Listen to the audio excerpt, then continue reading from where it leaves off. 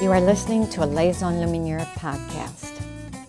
Hello, this is Sandra Hindman, founder and president of Liaison Lumineure.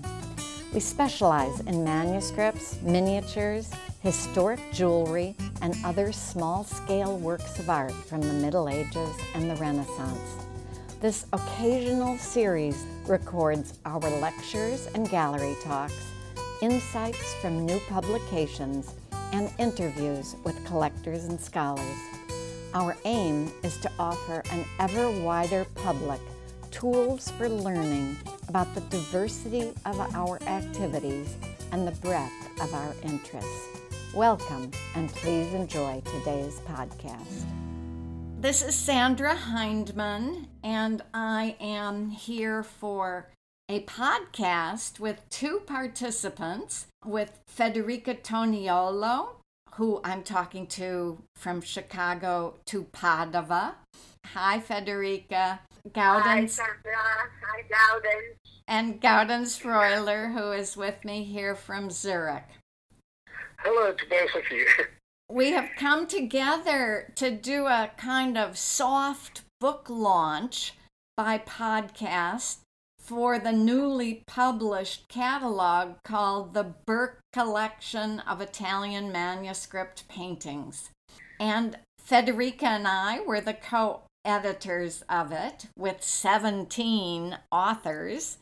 And among the authors was Gaudens Freuler, who has joined us today for that reason, and also because he was critical as a kind of consultant on the catalog, as Federica and I worked hours and hours and hours on Zoom almost a year ago doing it. So I wanted to give a very brief background. You know the title of the book already. It's published by Paul Halberton in London. It contains 42 miniatures. Federica will talk a little about that, by 17 different authors, plus a little background on Bob Burke and his collecting and desire for a catalog. And maybe I'll just say that I've known Bob for almost 25 years, and for a long time he's wanted a catalog. And we've talked off and on about what it should be like, and finally he gave basically Federica and me full reign to do it as we saw fit. So Federica, I wanted to turn it over to you a little. You came into this, you haven't known Bob for 25 years like I have, but you came into this about a year and a half ago. So tell me a little about your involvement. Yes, I was in Stanford in September 2019, where I saw for the first time the collection with a guide, a special guide, Bob Burke.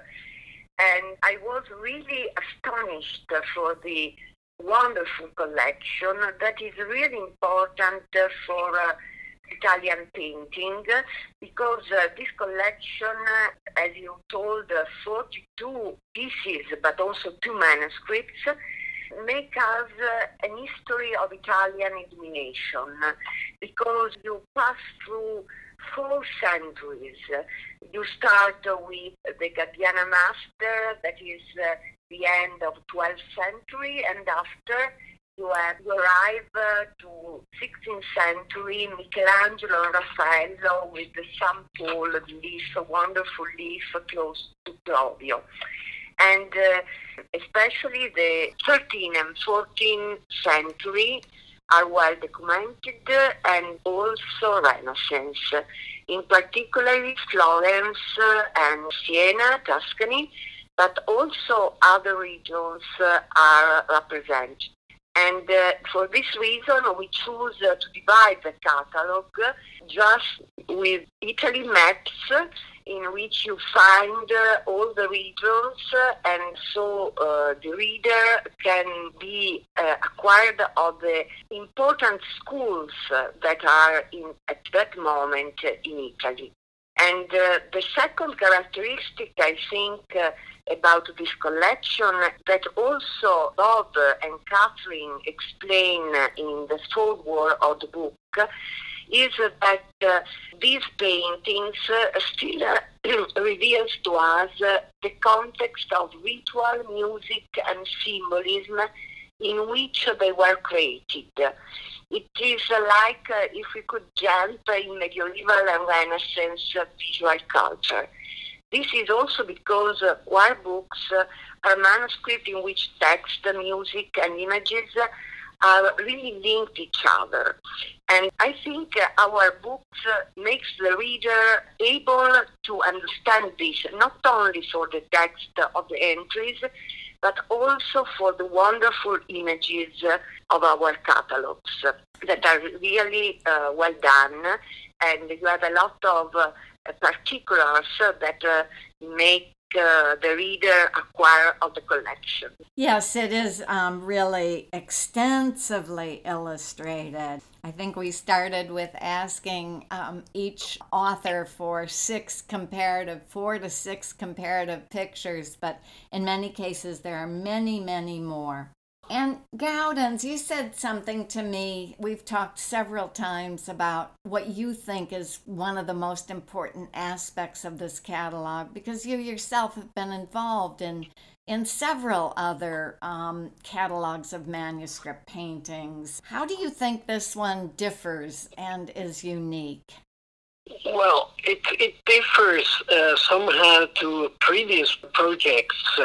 Just to remember the Jane Miles collection, which is more modest catalog, or the 2-volume catalog I wrote on the Italian miniatures and the Milanese collection, and also obviously the Gini collection, which Federica and Massimo Medica did with also a collective of art historians. I think this book has come out in a more lush editorial vest, let's say. And we also focused very much on the context of illuminators within the monumental painting, panel painters, and fresco painters. And this is also quite visible with our comparative material. For instance, the wonderful St. Peter by Lippo Vanni, who is based on the same model by Lippo Vanni in the miniature in the Burke collection. And I think it's quite an apt title to have given the Burke collection of Italian manuscript paintings, because in many cases, illuminators are also very much active and perhaps even better known as panel and fresco painters, which is the case, for instance, for Lippo Vanni, who I already mentioned, and many other painters, such as Lorenzo Monaco, who was a splendid panel painter and fresco painter, and so on. Yes, I think what you brought up is really important, because so many catalogs are called collection of illuminations or single leaves and cuttings or miniatures, and the title was really a very conscious choice on our part. Anyway, go ahead, Gaudens. You were talking about illuminators who are painters. This is very important fact.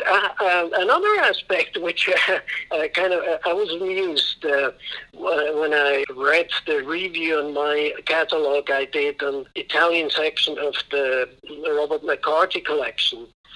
When he wrote, "We are living in a golden age of lavish print publication dedicated to privately formed collections of manuscript fragments." And then Nicholas continued to bring up various reasons why this is so, and I don't want to go all in details. But he said one reason of this current rebirth of printed collection catalogs is prosaic: the advent of widespread digital photography. This is obviously a very important factor that enables us to get visual access to much more cuttings and leaves and so on, which is important for us. to make one task which is central. We try to virtually reconstruct all these mutilated or broken up choir books. And obviously this helped a lot, and this also helped a lot that in a reasonable time we were able to do such catalogs. What I kind of found interesting in this review was the last sentence, which I kind of changed a little bit, where he wrote, "One hopes that collections such as in this case, the Bob McCarthy collection and others may someday be honored through an equally erudite and authoritative and more flexible web-based digital platform." This kind of made me a little bit, let me perplex, because I think there's a big difference between a printed book and the web platforms, which are highly important. Because in a book we are able to put these wonderful pieces, cuttings and leaves, in a much more in-depth context within painting, and that's why I think the title of Italian manuscript paintings is completely correct. In a digitalized platform, you can't do what we have done.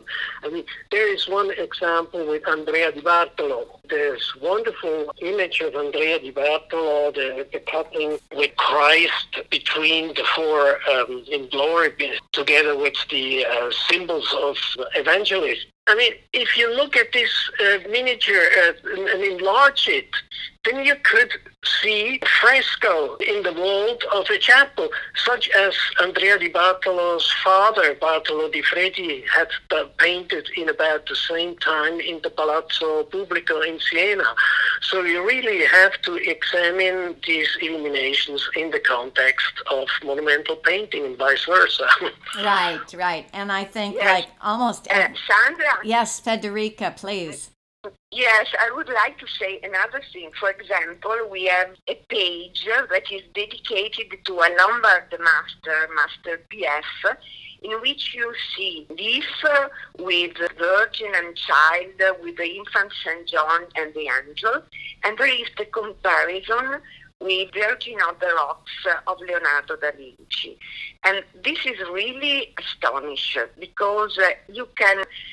it's different from the website. You can take your time and look at it, and it results very, very convenient, I think. I'm really think that to see these images in the book is different from the website. Well, I think, we're all academics, and we're all of a certain generation where actual paper publications are important, but I think we would all agree that, I'm sitting here in a library surrounded by books. I think we would all agree that there will remain a place for paper publications.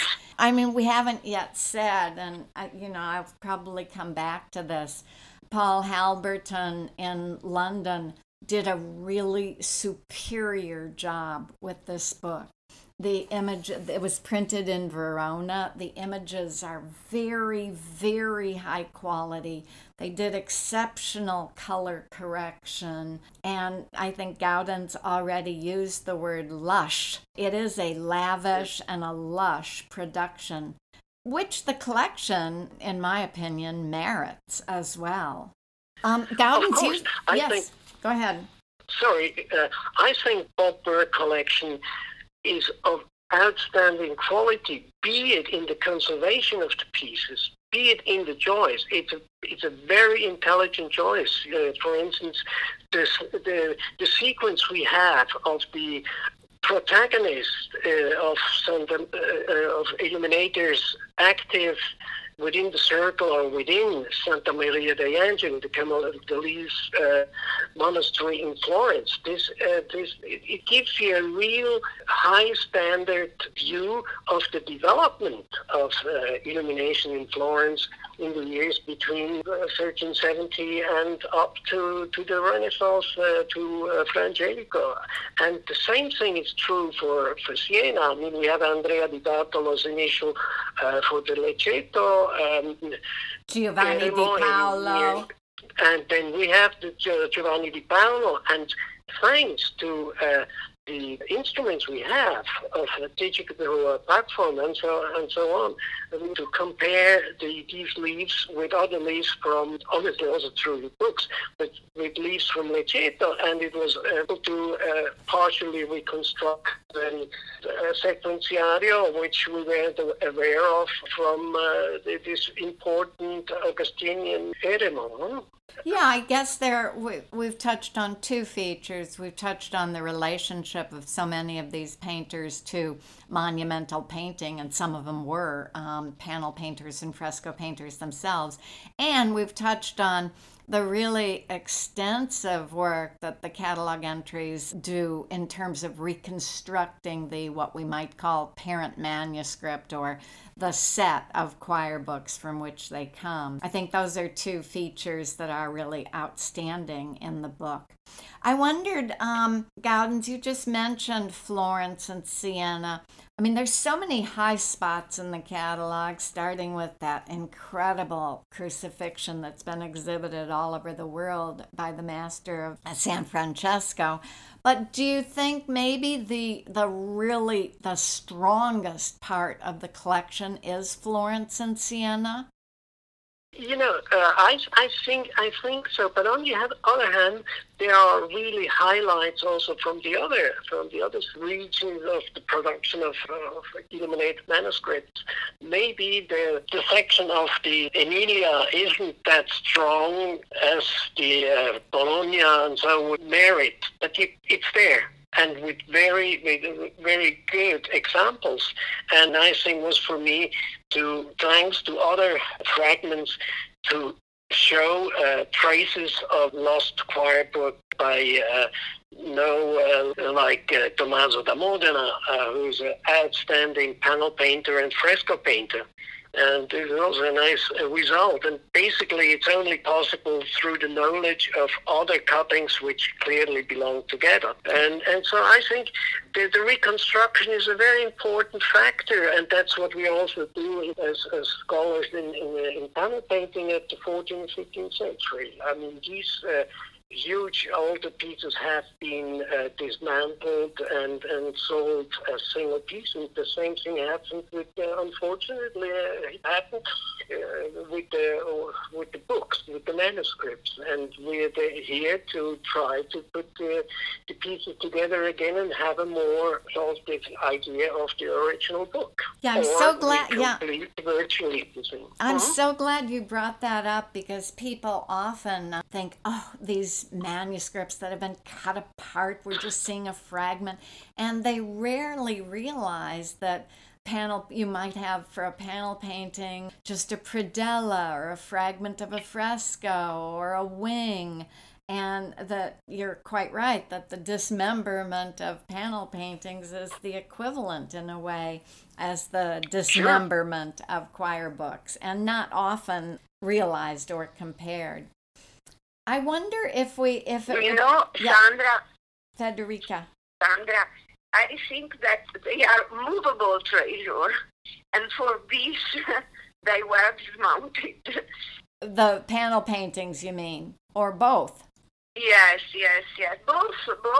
Also choir books. They were used on the choir, but also put in the store and after. And the same when the collector starts on Italian paintings, and the same happen with manuscripts. And so movable treasure needs to be reconstructed. Of course, the difference, though. I agree. The difference, though, is, of course, the manuscript painting is taken out of a context where there's also text, usually.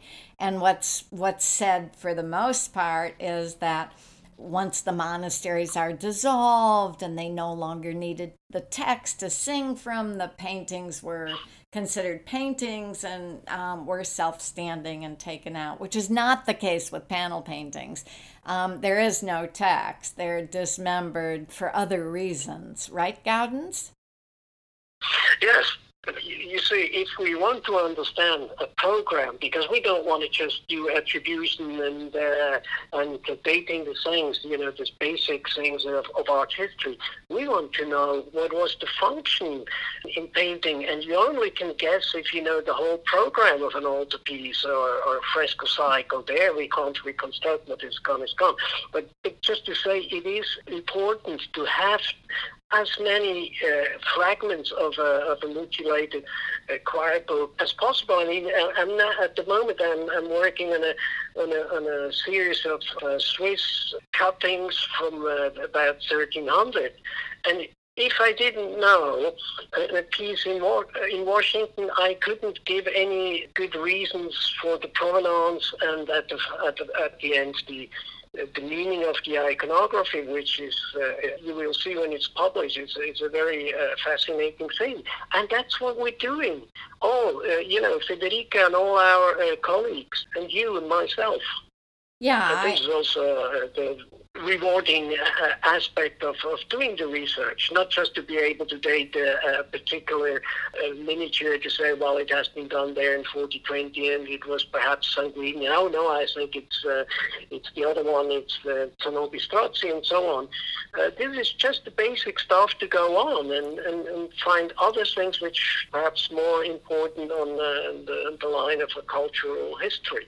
Yeah, and I think Bob Burke's catalog, what Federica started by saying, there's the liturgy, the paleography, the music, the context. I think Bob Burke's catalog provided all the authors with a platform to pursue these manuscript illuminations, these paintings in this larger context. We probably all have favorites, and I think if we asked Bob, which we may get another opportunity to do, he might tell us his favorite.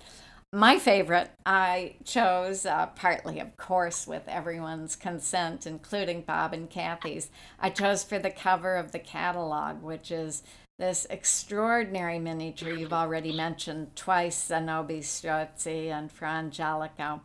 I wonder if we could maybe talk a little about some specific highlights. I think Gaudens, you were the author of the entry on the cover miniature where we have a detail of the children of the world against sparkling gold ground and blues. Do you want to talk about what you think its importance is to this collection of 42 miniatures? This one here is obviously, as we can say, a highlight of the illumination in the circle or within Santa Maria degli Angeli, because it comes from a choir book from this monastery, and it has a long tradition of outstanding choir books by the most celebrated illuminators in Florence. I mean, to begin with Don Silvestro Garabucci, and then Lorenzo Monaco, who actually started off with the illumination of this particular choir book. He did a large part of the illumination. It's still in the band Chorale 3 in the Laurentiana. And for unknown reason, he didn't finish it, and then probably quite logically, it was continued by a collective of illuminators from the workshop of Fra Angelico. But I'm not sure whether they were actually within the workshop of Fra Angelico, but they worked for him and with him, and not only for this wonderful initial, which is overgrown with multicolored foliage in red, green, and blue, and so on, sparkling gold. This is really a very interesting miniature, not only because it's aesthetically beautiful and done probably by a group of illuminators that gathered around Fra Angelico. It has a parallel, and that's helped me to, I think, correctly assign it to Zanobi Strozzi, because I think it was a parallel case to a contemporary project of Frangelico and his collaborator, which we know actually were friends with Frangelico. And this is the fresco cycle in the Abbadia Fiorentina, in the Chiostro degli Aranci. The same people, Zanobi Strozzi and Sanguini and Frangelico himself, collaborated and painted this wonderful fresco cycle. And the same thing happened here. So we really, with this illumination, we have reached the height of Florentine illumination in the ambiente of Santa Maria degli Angeli. Right, and yeah. that it was him to continue the work of Lorenzo Monaco is quite logic, because probably Sanguini and these people came out of Bottega of Lorenzo Monaco, and this underscores yet again the connection between painting, monumental painting, and manuscript illumination. In fact, one might say you can't really study monumental painting without studying manuscript illumination during this period. I think, and vice versa. Precisely this example is such a case. I mean, if you look at the companion pieces of these and other reliefs of the Corale 3, you see a framing device which corresponds completely with fresco frames. I mean, there's a cosmetic pattern frame and quadrifoils with heads, busts of figures inserted. This is what we see in the late Trecento, even earlier Trecento, the whole Trecento painting, and also in the early Quattrocento painting. So right. You can't study these miniatures if you don't know the way of panel painting and fresco painting. Yeah, the same is maybe not the case. I don't know, Federica, I'd be interested in your opinion. Maybe it's not the same for Venice, which is one of your specialties, and you were the authoress of two of the entries on just a spectacular Venetian painter, illuminator, Cristoforo Cortesi. Would you like to talk a little about Cortesi? Another highlight, I think, of the collection. I think you would agree. Yes, the first pieces, maybe my favorite, is the one with this big initial B, with Christ enthroned, that is in the upper register of the letter, and in the lower you can see King David with the Psalter. Close to him, woman, a nun, that is praying, that is the patron of the leaf, is a Dominican nun, and was Gaudens, I think, in 2000 to understood that this comes from the monastery of Corpus Domini in Venice. That was a Dominican monastery of nuns, women, that is now no more existing, because in the same place now there is the railway station in Venice, and this monastery was really important, and the leaf is astonished, because the letter is made by leaves, pink, orange, blue, with a lot of color, a lot of gold leaves also, flowers, and a dragonfly, and also a center. It's incredibly rich. And big. The style, and big also, 254 millimeters for 172, so a big piece. We have also a symbol of the Corpus Domini, a church with a white host that make us sure for the provenance. But the style is also really, I don't know if we have similar, I think we can compare with some panel painting by Giannino Di Pietro, for example, that are now in the Accademia in Venice. So we have some comparison. We also know that Cortese was a painter, but maybe for Venice and for Cortese is different from the Florentine master, I think, because the richness of these leaves are particularly for manuscript, I think. I don't know if I can say this. But the important thing is also that we have like a sort of 19 other pieces from this big antiphonary. And this is important. There are some in England, some in the United States. For example, 2 pieces from this leaf are now in Metropolitan Museum in New York. And another one that I love is in Free Library with Sam Dominic and surrounded by Dominican nuns. And so this makes us understand the quality of this choir book and painting.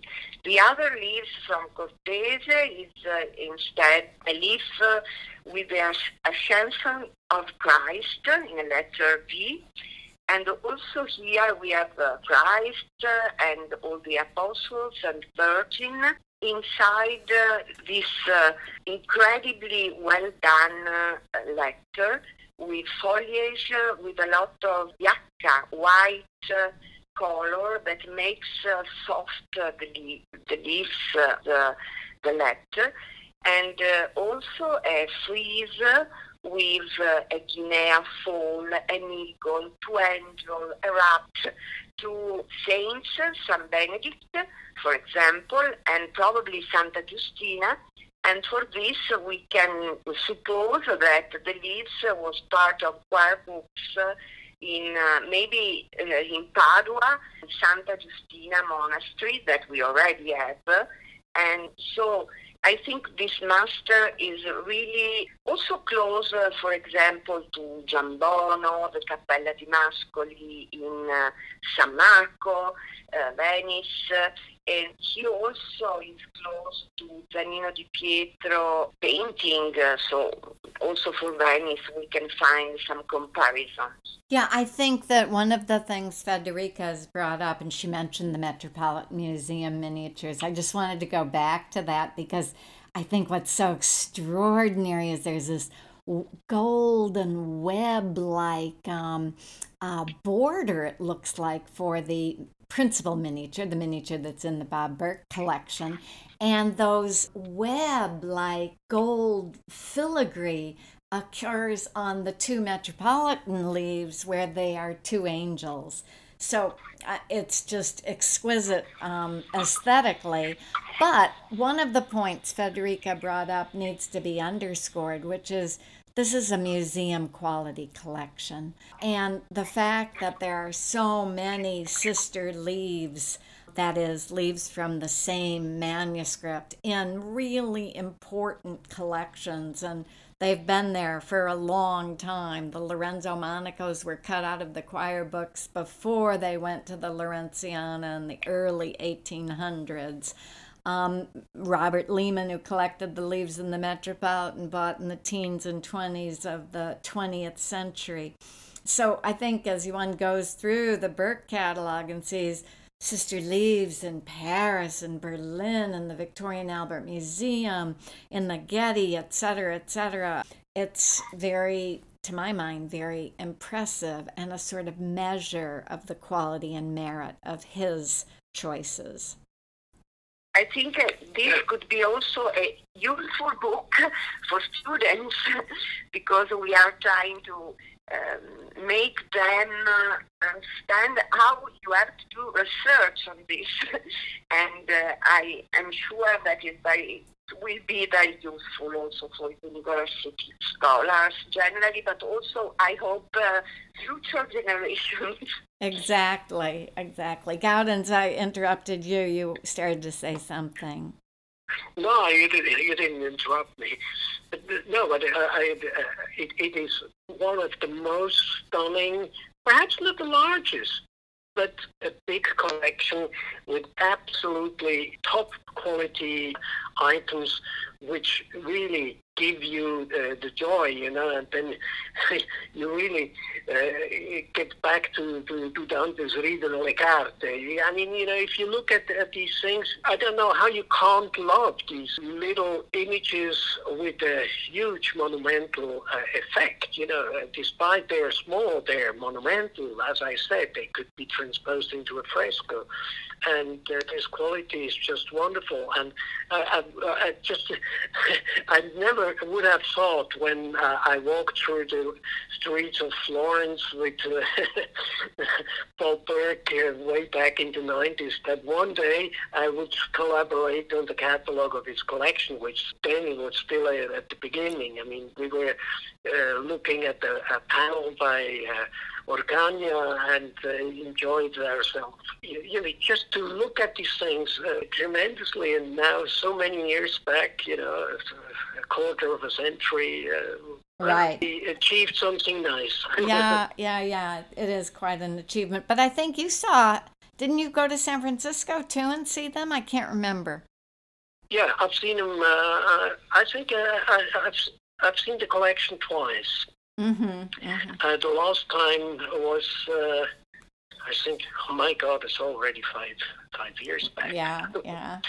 And it was always a joy to be there. Right. I wanted to say a few words. I worked with Gaudens on one of the very early miniatures. Again, bringing up the same point about the relationship to panel painting. And that was an artist, as it were, we've called the workshop of Cimabue, two different masters. It's not exactly certain whether they are, one of them is Grifo di Tancredi or not. But the miniature in the Burke collection, again, has sister leaves in many other museums and collections. And it's a very moving miniature of a Virgin orante, that is, a virgin standing with her hands in prayer on a full leaf from a gradual, that is a choir book for the Mass. Partly with Gaudens' help on this entry, we were able to relate this to a panel painting that's on a box that's in the Alana collection, to other fresco paintings, and to Cimabue's contribution in the Church of Assisi. So here again, in a different part of the world, this is not, this is Florence, but early, before the Scuola degli Angeli, we have another important illuminator who really can't be studied without studying the panel paintings, and vice versa. I don't know, Gaudens. And the frescoes, Yes, frescoes, yeah. When I kind of pinpointed this artist when I did the catalog for the Milanese collection, and I've seen the companion leaves, with the birth of St. John and the birth of the Virgin. Both miniatures are in the catalog illustrated. I immediately, associated with Cimabue. This is probably an important witnesses the importance of Cimabue also for illumination, which is a factor which hasn't been really touched in the past years, and thanks to these reconstructions, we have also there a clear idea about these early miniatures. Also, the Master of San Francesco, right? Here's an artist who is only known in one illumination. The rest of his work is panel painting. Yeah, and fresco painting, obviously. But it's also interesting, one also could juxtapose St. Michael from the Assisi choir book, which is catalog number 2. One could juxtapose this one together with this early Florentine illuminator in the close area of Cimabue. Mm-hmm. And so one sees what really happens there in the 1290, just in the wake of Giotto's frescoes in Assisi, the earliest ones. Mm-hmm. So it's really, you have a huge panorama of Italian painting from the late 12th century up, as Federica said, to Claudia, which is absolutely fantastic, and a super initial by Don Simone Camaldolese, and this is also interesting. It's probably one of the largest miniatures. It's something like 37 centimeters. Or It's whatever. enormous. It's huge. Yeah. Yes. It's enormous. The back This cover. is yeah, and this is really fascinating because Lorenzo Monaco probably was trained as illuminator with Don Simone, and in this case, it is just in his late years, and in the first decade of the 15th century, that Don Simone himself now goes back to Lorenzo Monaco, whom he trained. I mean, if you look at the comparisons I did, you can see that he's the first time that we see that he was completely aware of the achievement of a high Gothic spirit in Lorenzo Monaco that starts in the first years of the 15th century. This is just to bear witness of the quality and the intelligence of collectionism of the sensibility for these things Bob Burke showed us with his And collecting. although I've known Bob Burke for 25 years or more, and he bought many of his miniatures from me, but certainly not all, I must say he was his own person as a collector. Nobody told Bob what to buy. He picked and chose himself. This is not a curated collection from outside. This is curated by Bob Burke, which I think is extraordinary too, and speaks to the quality of his eye and his collecting and condition. I mean, it's been mentioned several times, but this Don Simone is just in sparkling, fresh condition. It's so big, and it looks like it was painted yesterday. It's really incredible. May I see also one word about the two manuscripts that are also really important? The antiphonal from Santa Maria sopra Porta and also Domenico Cavalca, Lo specchio della croce, with the legend of San John the Baptist. They are really incredibly. Also, the binding is still well conserved. Yes, that's right. Yeah. And it's also there with the Santa Maria sopra Porta choir book. Yet again, it is wonderfully embedded in the other initial, in the same cultural ambiente. You can see that there's again this Santa Maria degli Angeli tradition, which is followed there. Similar as with the Zanobi Strozzi, we see there a style in the figures which derives from Frangelico and also Masaccio. If you look at the Godfather, accepts the soul of David. If you look at this Godfather, the model, in my opinion, the figure is the Saints of Masaccio. So it's a very, very good example of Florentine painting and illumination. And it's great to have a full choir the book. start of the Renaissance. Right. We've talked mostly about the miniatures the manuscript paintings, let's call them, that we worked on, but I think it needs to be said that this catalog comes together in part thanks to the extraordinary high quality of the many different scholars who contributed to it. I mean, there were 17 different scholars, each experts in their field, in Italy, in the United Kingdom, in America. It's rare, I think, to have so many different authors and such a consistent perspective on the treatment of the manuscript paintings.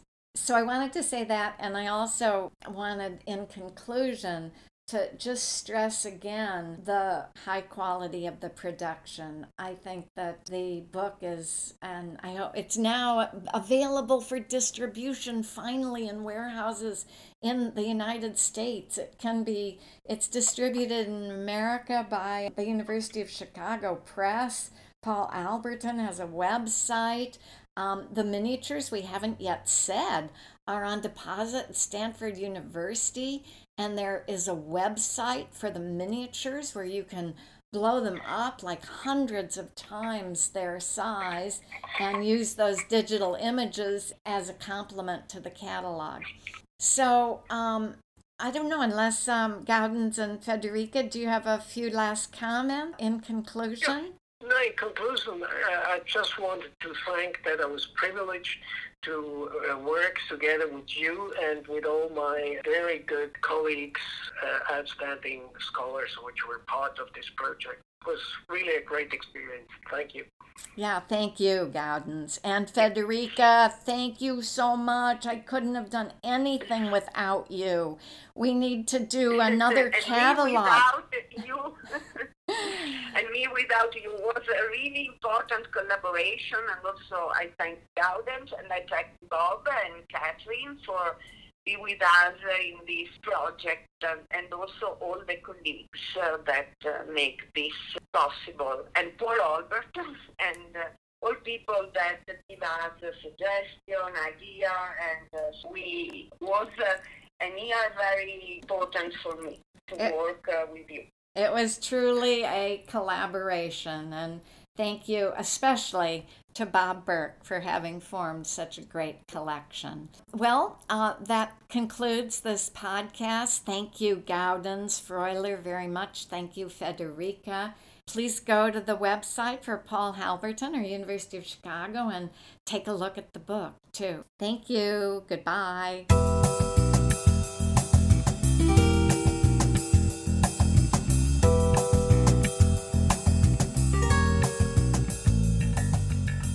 This has been a Liaison Luminaire podcast. Please check us out on the web at liaisonluminaire.com and on our social media platforms, Facebook, Instagram, and Twitter. We continue to update our content on a regular basis. We would like to wish you all a happy and healthy 2021.